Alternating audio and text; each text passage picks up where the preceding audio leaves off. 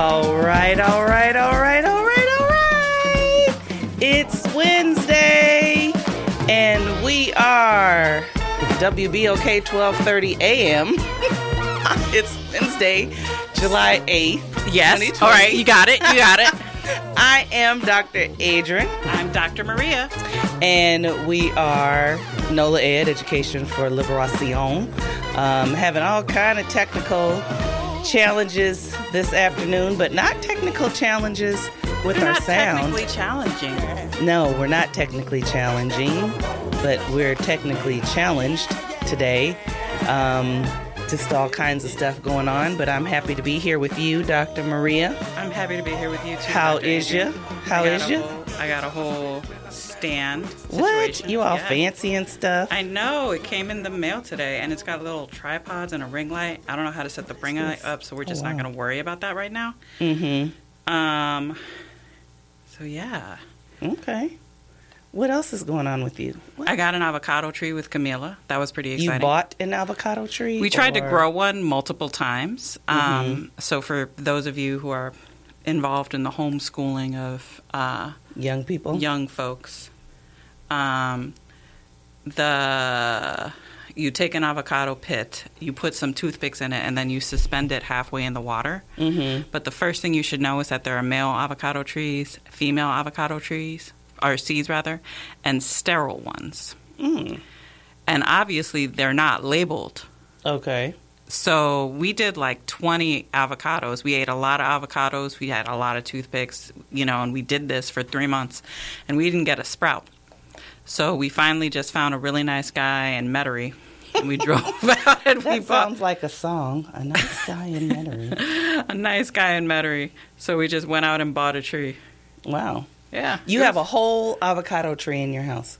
Yeah. I mean, it's not gonna like give avocados for a while. It's still like, it's maybe like it's a little shorter than me. We had to bend it to get into the car, but it's like, it was I couldn't let the failure stand.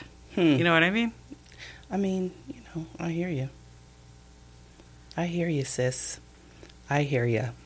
What else is going on? So, I mean, I'm asking you what else is going on, but I also want to share some stuff that I know is going on. Yeah, it's starting to feel like one of those leading questions where you're like, so what do you want to talk about? Let's talk about what I want to talk about.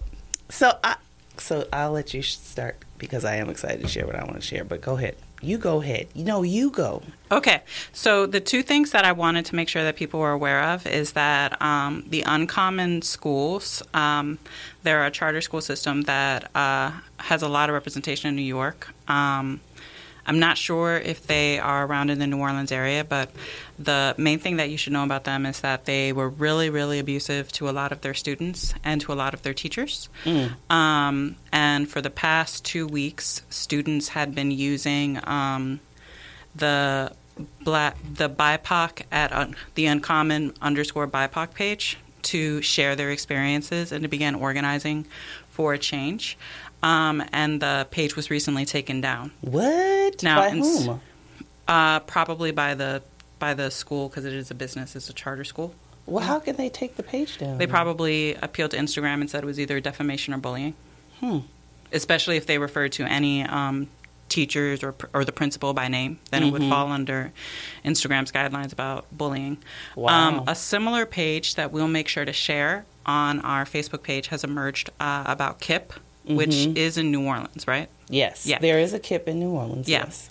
So this KIPP page is featuring the stories and experiences of faculty and students of color who have, not always had the best time, which is, kind of like not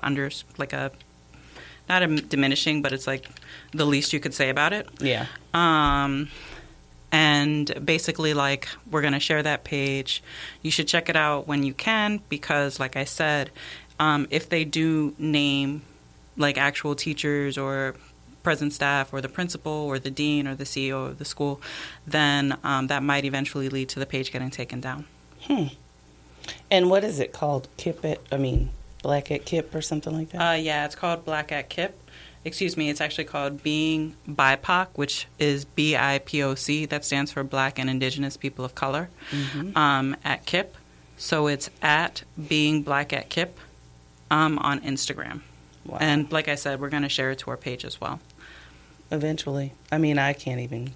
I can share it. I think I know how. I'm just having all kind of technical You know what? It's a day. right now. But it's also an exciting day because... Why? Oh, because of what I was going to share? Yeah. Oh. Gosh.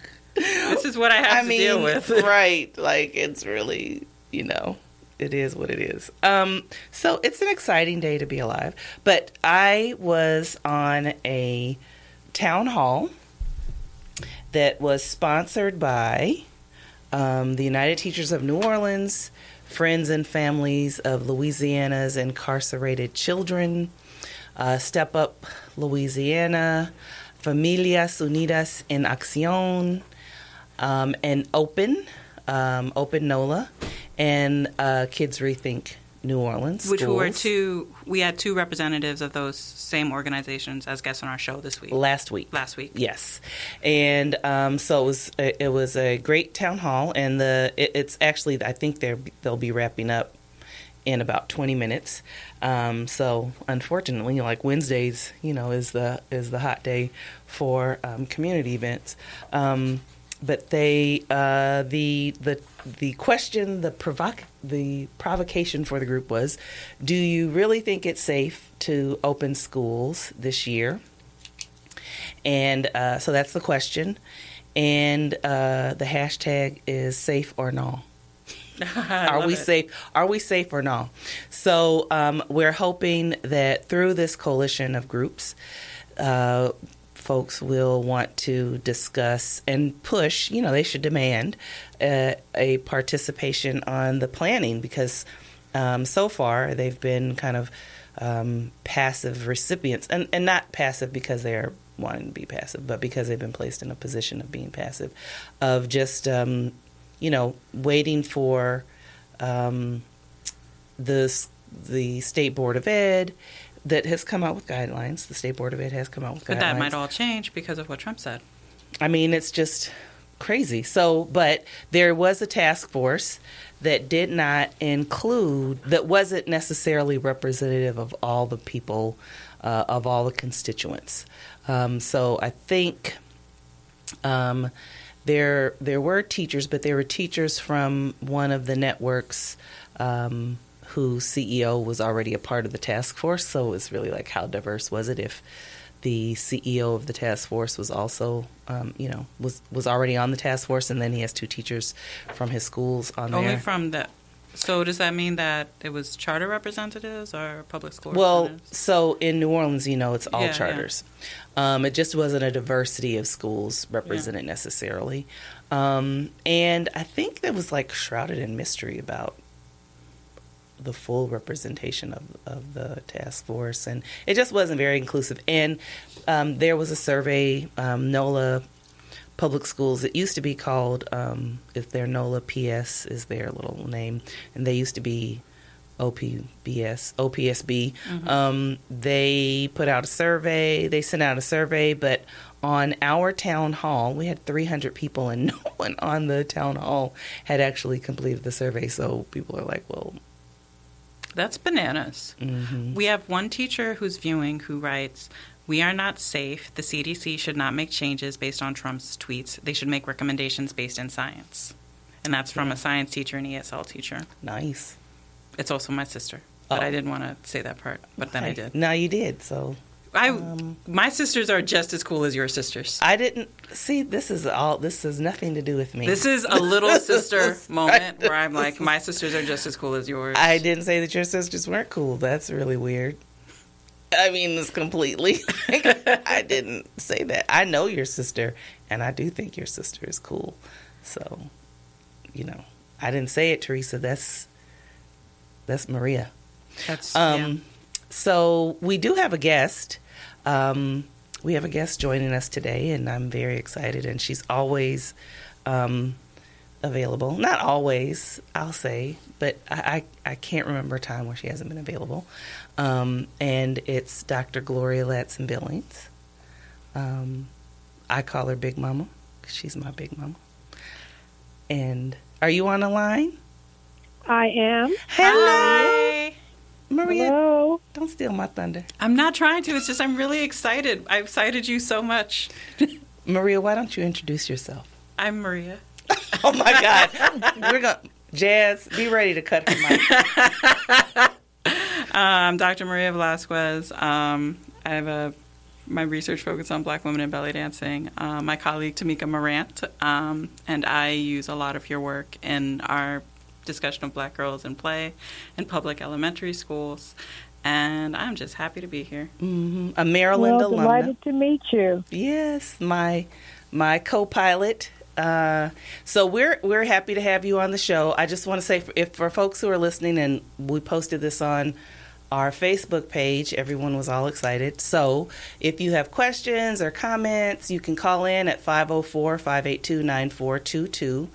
I think that's the number. Sometimes I give out the wrong number, and I don't mean to, but I think it is 504-582-9422. We have the best producer and DJ on the radio. Yeah, DJ we really Jazz do. is always ready.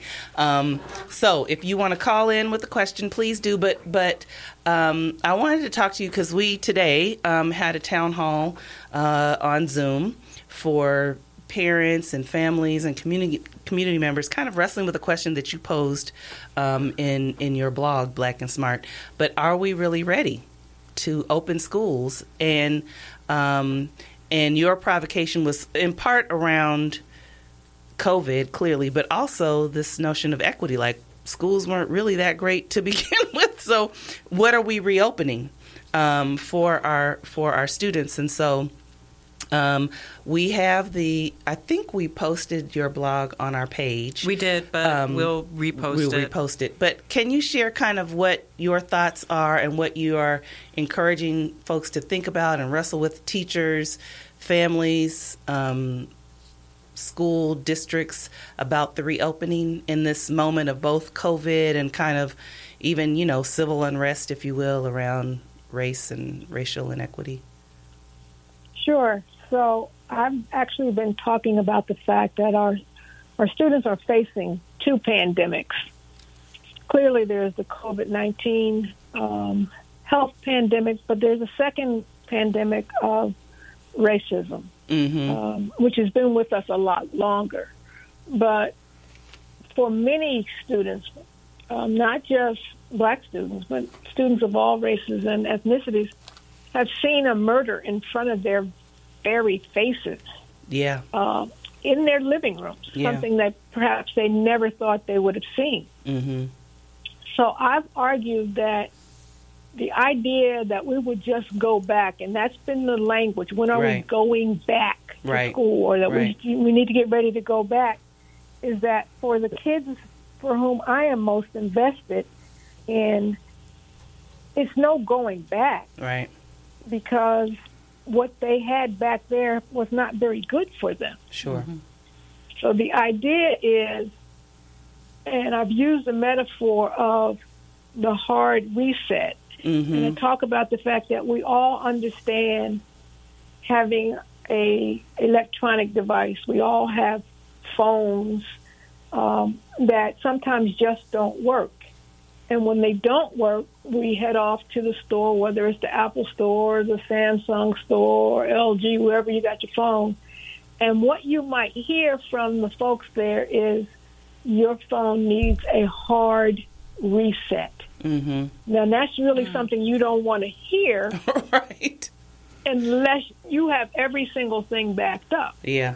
Because the hard reset means that they're going to really erase everything and give you a phone that was just like it was when it came to you from the factory. Mm-hmm. So that's what I'm arguing has to happen in our schools. Oh. Okay. It's not a matter of just going back, Right. but it is resetting everything. Mm-hmm. And when we do that reset, we're going to reset the curriculum. We're going to reset our pedagogy. We're going to reset maybe even our organization in terms of, how we do a school day. And what's been the inspiration for me has been looking at nations who have had catastrophic events where everything kind of went away. Yeah. And their decision to do something very, very different with schools. So I've looked at post-war Japan, which after World War II, Japan did their schools totally all over. They decided what we were doing wasn't right. And indeed, they ended up, for the first time, doing some coeducational schooling, which they hadn't done before. They changed their organization. They actually mimicked the organization of U.S. schools. The other place I've looked has been post-war Italy. Because post-war Italy, the nation said, we do not want to produce another generation of fascists. Well, we don't want to end up like this again. Yeah. And so the wonderful Reggio Emilia preschools that we hear people rave about all the time, and in fact, we send students from the U.S. over there to see those schools. Right. Were born out of the reset of Italian schools.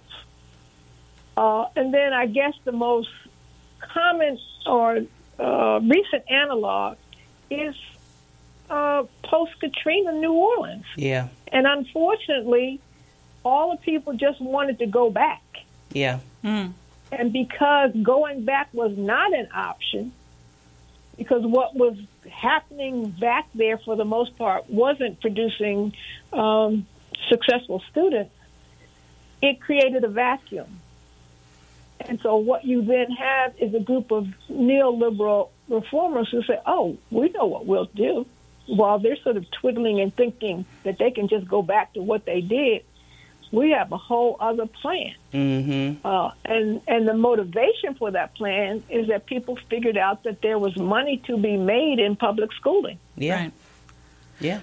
And so that's why I believe you have what you have, is that no one in the public sphere thought carefully about what it would mean to go back to school again, or to, to reset the schools. I had a conference with about 9 school superintendents in the San Francisco Bay Area, and one of those superintendents was bemoaning the fact that he was going to have a huge budget cut. And he kept saying, oh, I'm taking this $3 million hit. My district's not that big to begin with. I can't do $3 million, and that's going to mean this and that. And I just said, hold up. I said, it's going to be a big budget hit if what you intend to do is what you've been doing. Yeah. See? But if you actually want to rethink what you do, rethink it around a budget that is $3 million less than what your budget was before. And he just said, I hadn't given that any thought. I just thought, I have all my same people. We'll go back and do all our same stuff. So as bad as this COVID-19 is, it is an opportunity to do some stuff really differently. And one of the things that is an opportunity to do is to pay close attention to students' mental health and social and emotional needs. Our students have been through some things, and you know this. You folks know this from New Orleans, right? From the storm, where you have kids who are so traumatized. Traumatized to the fact that they just kind of lost it whenever it rained. Yeah.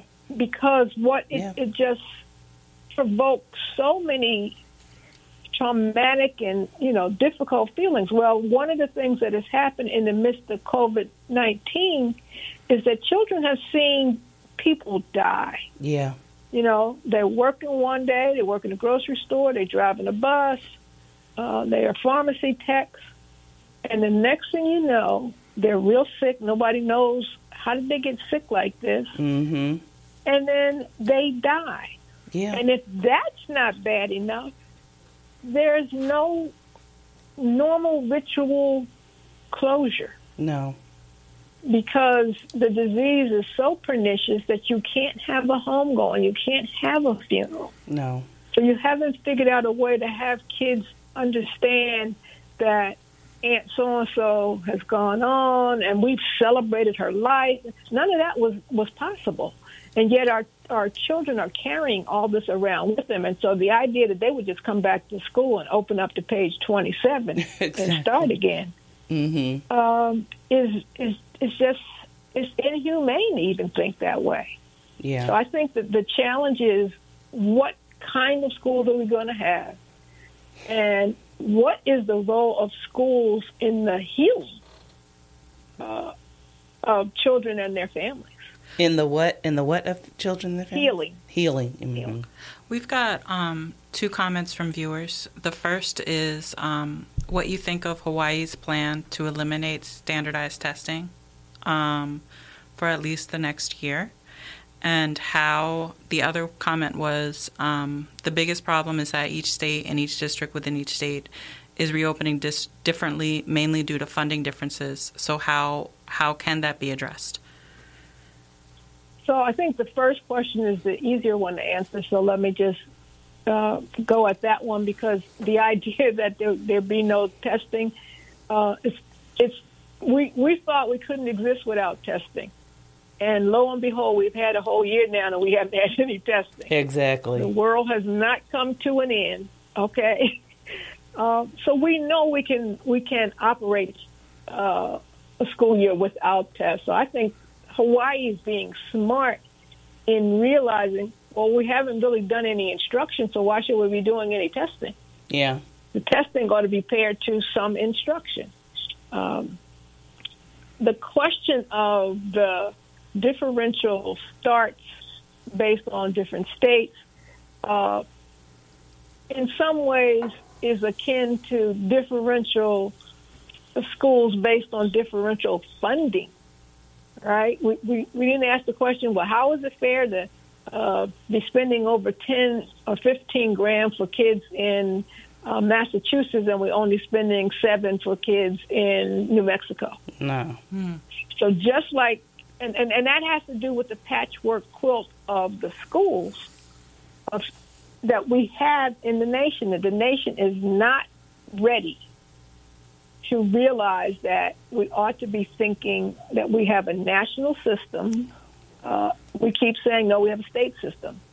And having state systems, and within those systems that there is tremendous inequity because they tend to be linked to property taxes. Mm-hmm. So you've already set up a totally inequitable system.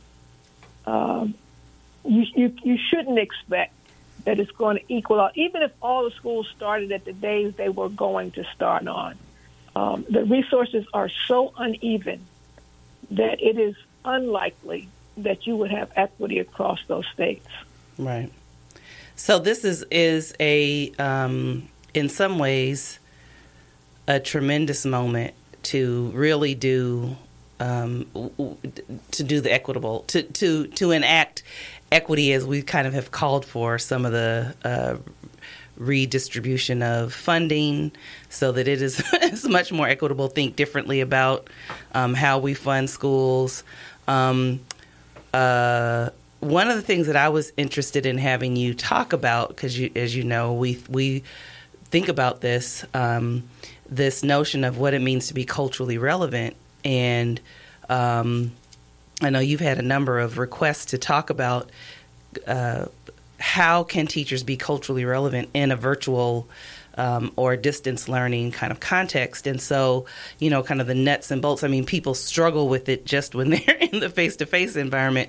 But what does culturally relevant pedagogy look like in a virtual environment? And I know there's a lot of variation in terms of just the platforms that teachers are able to use and what's available. But just if we just took Google Classrooms or I don't know, whatever platforms. What does culturally relevant pedagogy look like in that kind of virtual, in the distance learning context? So I want to think that the actual beauty of culturally relevant pedagogy is that it's nimble and that it's flexible.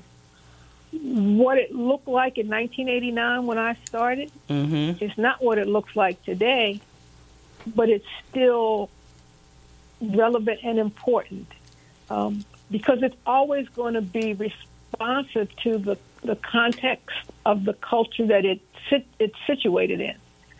So if it turns out that the context that it's situated in is virtual, you still have the same obligations in terms of student learning, cultural competence, and socio-political consciousness. You still have those same responsibilities. The challenge, of course, is who has access to what.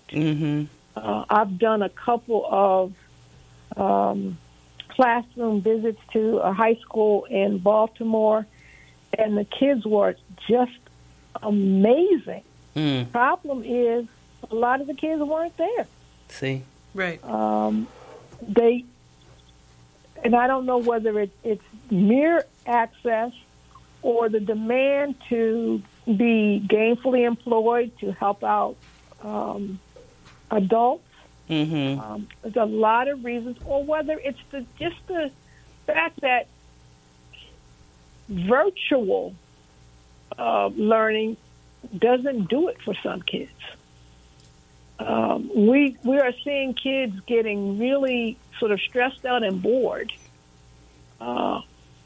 quickly on these various platforms. We also presume that, well, we've given you a device, but maybe there's one device per household, but there are 3 or 4 kids. So who has, does everybody have to be asynchronous? Sure. Or how is it possible for everybody to be synchronous when they all are supposed to be at a different class? See? Yeah. So unless we begin to think through some of the actual technical and logistical issues that come up as a result of this, and does doing it on a device have to be the only way we're doing it? I'm actually setting up a summer experience for some kids. It's supposed to start next week. I hope we can get it done. That we're calling it Smartly in the Park, and the acronym is it's an S with a 2, like an exponent 2, Smartly in the Park, that stands for science, social studies, math, art, and literacy. In the park, because we've gotten permission from the city to use one of the park shelters 3 days a week. Oh, nice. For the next month. And we're probably going to I wanted to do maybe grades 1 through 3, but I've been limited in the number of kids we can serve. I wanted to do 35 to 40 kids. They're telling me no, 25. So we'll probably just do 3rd and 4th graders. But, maybe what can happen is that we can meet kids in more outdoor spaces for kids for whom looking through a screen is less satisfying. Yeah, because that can be monotonous for all of us. We're going to take you're staying with us, right? Until 8 o'clock? Sure. Okay. We're going to take a short break. This is WBOK 1230 AM. I am Dr. Adrian. I'm Dr. Maria. And we are NOLA Ed Education for Liberation. We'll be right back.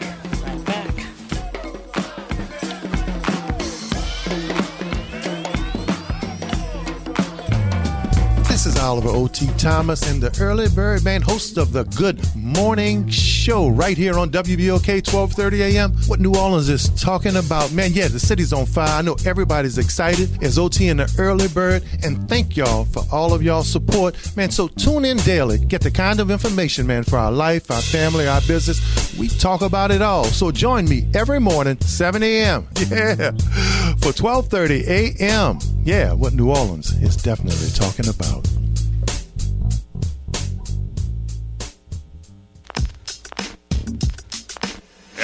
that you need. Big men making big plays in big games. That's why they call us the Big Time Sports Show on WBOK 1230 AM, what New Orleans is talking about. Did you hear the news? Education for Liberation has a brand new time. Join me, Dr. Adrian, and Dr. Maria every Wednesday evening at 7 p.m. Same substance, same impact, just a new time. So join the conversation on Education for Liberation every Wednesday at 7 p.m.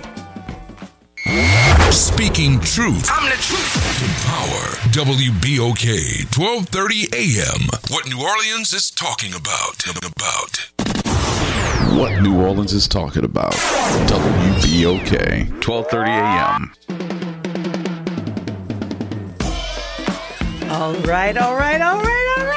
We're back. This is WBOK 1230 AM. I am Dr. Adrian. I'm Dr. Maria. We are NOLED, Education for Liberación. That's my little Spanish being fancy. And it is Wednesday, July 8th, 2020. We are live in the studio. Staying a little bit far from each other. Yeah, we are social distancing. We did real social distancing. This is not real social distancing. You know what, ma'am? Can you social distancing is 6 feet. Jazz, and my cousin is 6 feet. I need you to cut her mic. And so for those of you who are having a hard time figuring out how to social distance, if you have a cousin like I do that's 6 feet, it's if your cousin who's 6 feet could lie between you and the other person. You could just call Maria's cousin to come lie down on the floor and measure. Or you could use a tape measure and count. What? Who carries a tape measure around? Well, I'm just saying, or we just call up your cousin. You know like what? That. He's very popular. I'm not calling your cousin to figure out 6 feet. And plus, I feel a lot of people have tall cousins. Okay, Maria. Jazz, the mic. All right. But we did have a comment from... Yes, so Chandrika, if I said your name wrong, I'm so sorry, Miss Leonard, was actually attending the town hall. Mm-hmm. She was on the Zoom, the Zoom town hall that was on the Zoom, sponsored by United Teachers of New Orleans, Friends and Families of Louisiana's Incarcerated Children, Familias Unidas en Acción. Are you impressed? Actually, no. Okay. I'm actually Step just really Louisiana. Excited that it was there. And Kids Rethink New Orleans Schools sponsored this town hall to have people think about and share and think about strategies. Do we really think it's safe to open schools? And we're asking people to go on Twitter and post under the hashtag, are we safe or no? Mm-hmm.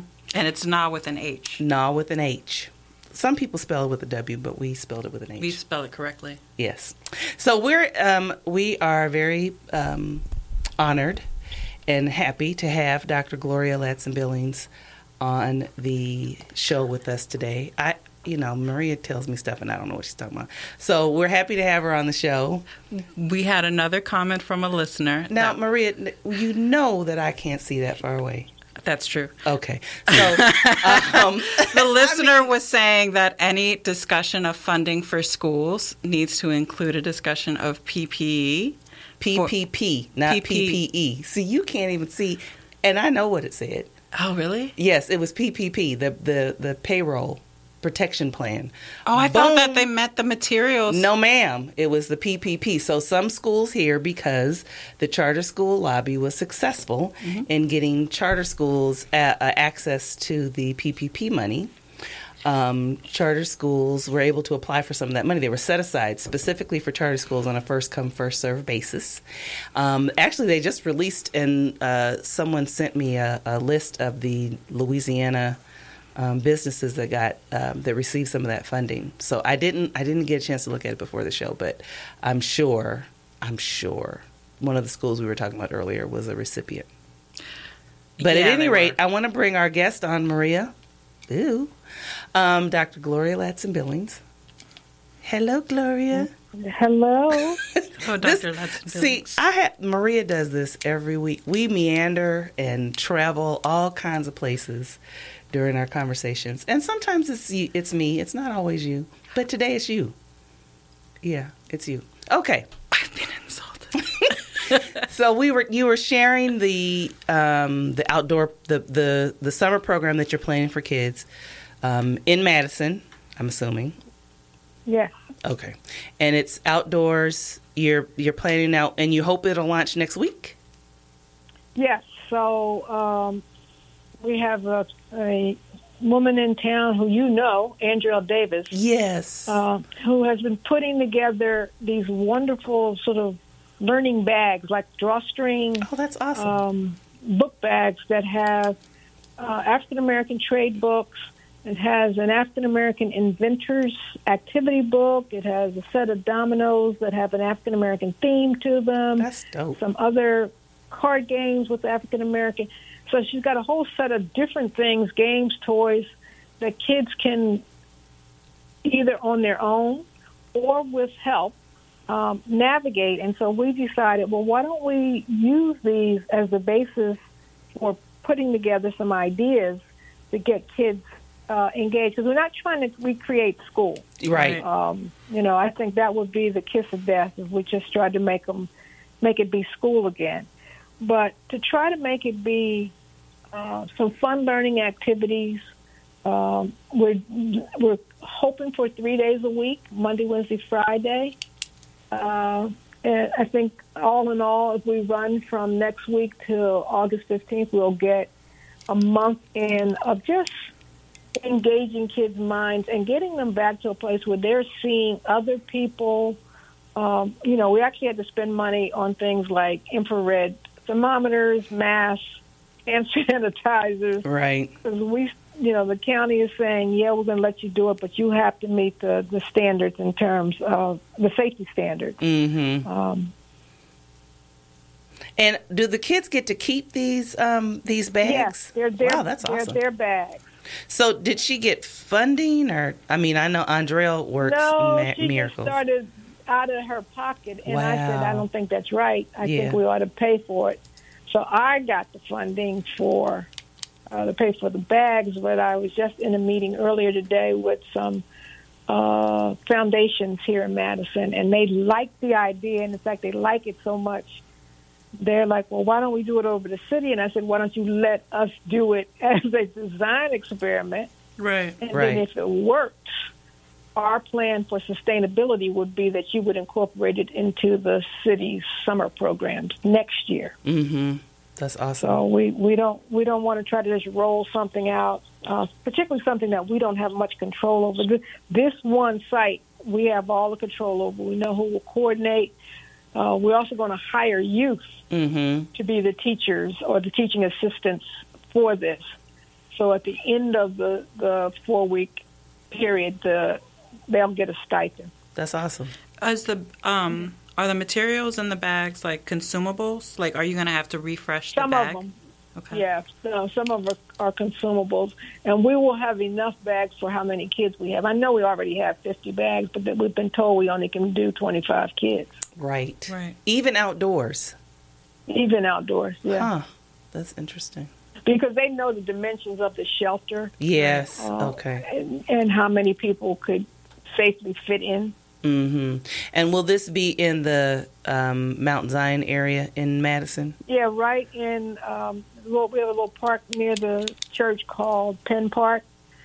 And it really does come from the fact that the church has said, we want to do something for our kids. We have, we've been so focused on trying to meet adult needs, whether it's rent, paying utilities, those kind of things. What if, but we haven't done very much for our kids. The most we've been able to do for our kids is make sure that they get fed, in that we've been transporting the lunches that the school district has supplied for them. The school district had this great idea that they would continue giving lunches.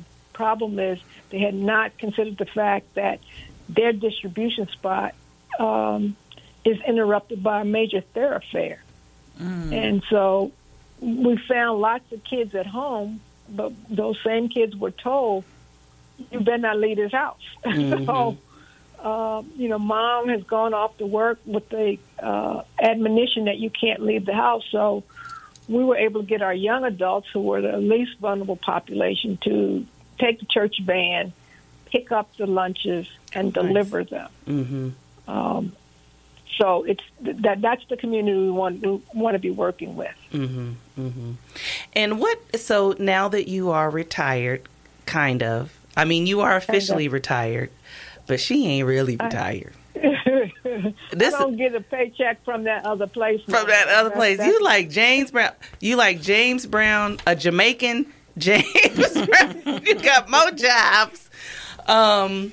What have been, since you've been retired, and it was just so interesting, I mean, that it coincided with it's not interesting, but, you retired and then COVID happened. See what happens when you retire? A world pandemic. I retired in 2018, See? This is 2020. But see, the world lamented your leaving the academy. And it's not like officially. 2019 was a great year. Right. But since the pandemic, and I know you do a lot of professional development and keynotes, what has been the kind of top request that people have made of you? Because she has a whole studio set up. I learned a lot. Yeah, the green screen. I'm like, what kind of green screen did you get? So, what kind of supports are you offering now or asked to do since we've been in the COVID situation for schools or whomever? So mainly people want to know again about how we're going to get back to school, and so I've been having to disabuse them of the notion of going back, and trying to really get people to think about going forward. Yeah, and rethinking the way we might organize schools. So I get a lot of that, and as your earlier question, okay, how does the culturally relevant approach fit into that? So that's kind of mostly what I've been doing. In terms of speaking engagements, I sit on a lot of community boards. For some reason, no profitable board calls me. I can't get Coca-Cola. None of them people call me. Right. So I usually sit on boards where I end up paying them something. And so I chair the Urban League of Greater Madison. And we have a ton of initiatives in the midst of COVID, whether it is helping people get employment. We actually have a housing project where we're trying to get Black ownership in, particularly in the South Madison area. So we're buying houses, we're rehabbing houses, and we're selling those houses to folks. I also sit on the the United Way of Dane County's board, and I chair their education delegation. And, they wanted to come back and keep doing their work plan. And I'm like, hold up. Do y'all not realize we in the midst of a pandemic? Right. Or can you make that too? And so I've had to help them rethink how they would do their sort of AmeriCorps volunteer projects that are literacy-based. Truth of the matter is the volunteers may not be able to go into schools, And we also don't know what kind of schools, we're going to have. We don't know if I can almost guarantee we're not going to have the same school in the fall that we had last fall. But what we might have are hybrid offerings that, part online, part in person, or we might have all virtual. We don't know that yet. And we're going to have it in the midst of a new superintendent who will be, unless the board just totally flakes on this one, this superintendent will be Madison's first Black superintendent. Oh, wow. Because the two finalists who the community got to meet virtually last week, it was a Black man and a Black woman. Oh, wow. So it's going to be an interesting set of things. Then I'm also on the Madison Children's Museum board, and the Children's Museum has had to close. Oh, wow. And they've had to lay off a lot of people. Oh, no. So one of the things that I've also been talking to school people about is, how are you thinking about incorporating other community partners? If the museum is closed, how might the museum help you out on those days where kids are not in school? If how might libraries help you out? How might Boys and Girls Club or community centers? And rather than just thinking about these entities as after school or extra activities, that they might be an integral part of what education and schooling look like. Yeah. Some colleagues and I just got a grant to study how Black mothers who are essential workers, how they are handling the stay-at-home piece of it, the kind of being homeschooling for all intents and purposes, how they're kind of handling that. And we're wondering if districts have considered that particular subpopulation of their parent population, right? And to your point, kind of who are they partnering with to provide supports for families? So, the Chromebook and the hotspots are helpful, but there may be other pieces, and we may need other, partnerships to support parents, and I also think we're starting to recognize that there's sort of an optimal amount of time you can put a young child in front of a computer. That's right. I was watching a program on TV some weeks ago, and this guy is I can't even remember who it was. He's an actor, right? So he has resources, and he's apparently been posting what's going on with him and his 8-year-old daughter.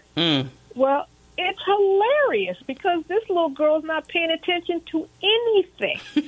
And at one point, he's trying to teach her something about some social studies lesson that had come via the teacher, and she was supposed to learn these things. And the whole time he's reading the information aloud to her, she's singing "This Girl Is on Fire." Shut up.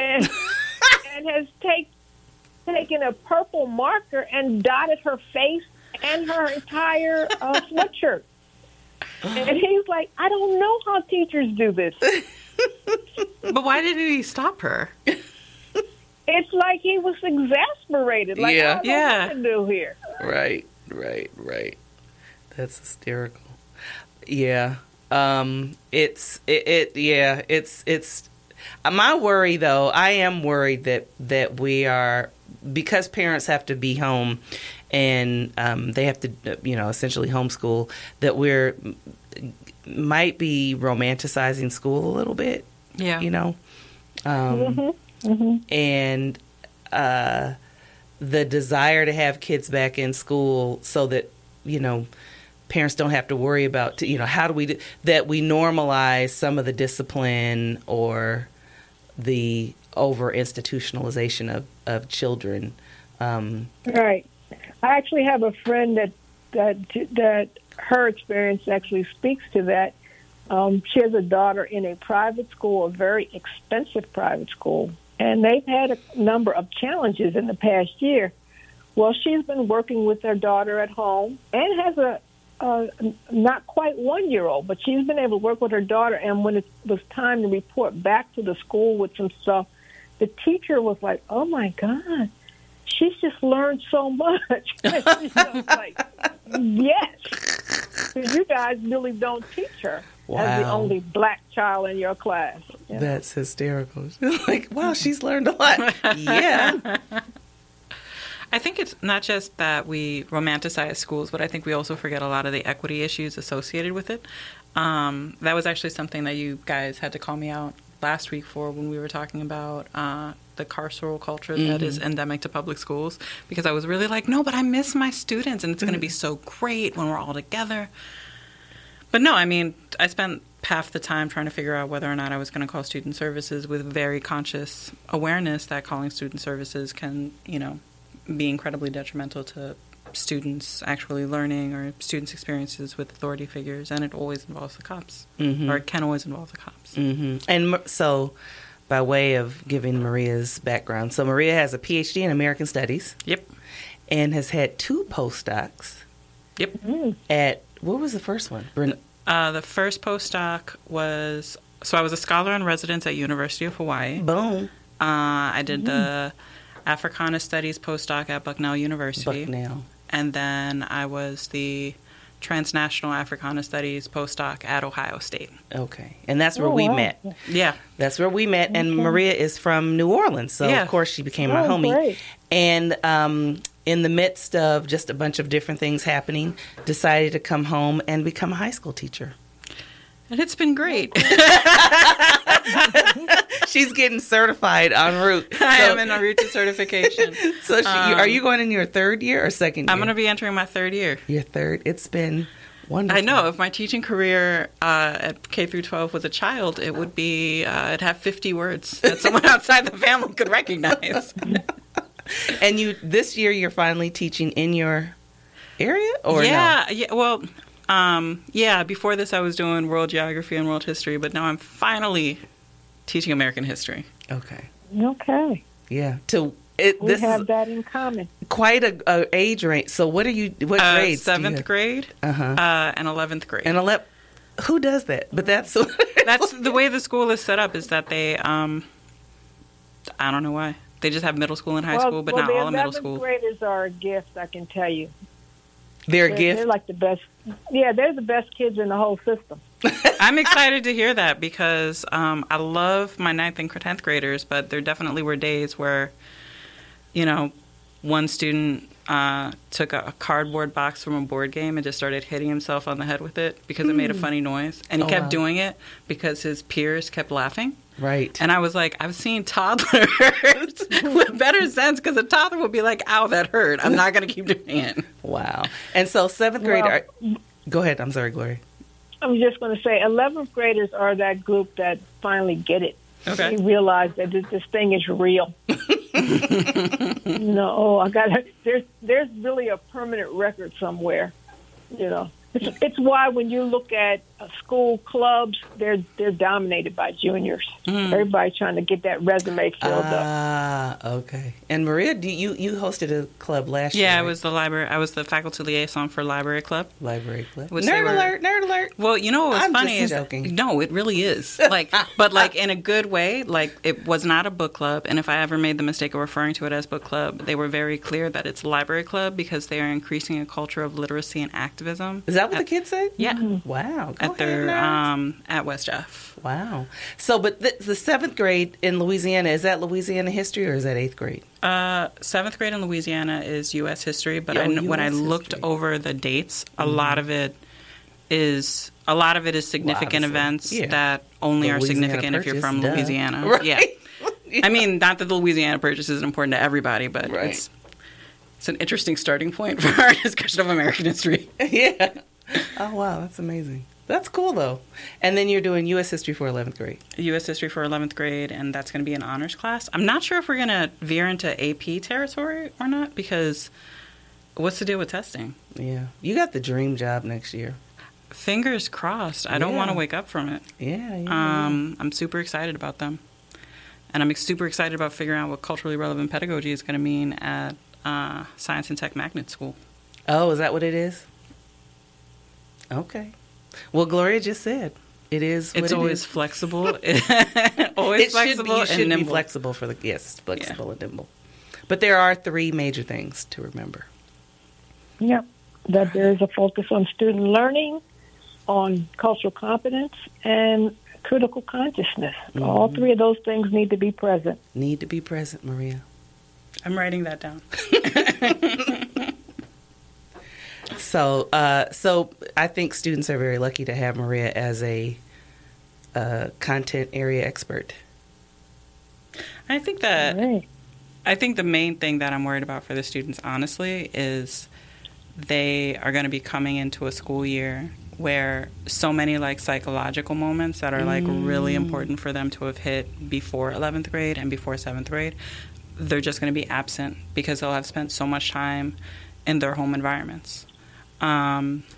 So they're going to be under-socialized. They're going to be anxious. Well, they're not under-socialized. They're under-institutionalized. But is that... Yes. Dang it, you're right. Maria, you keep romanticizing school because you just love school. I do. But for those of us, I'm representing the kids who hated school. And both my parents are teachers. School was just like being at home. Right.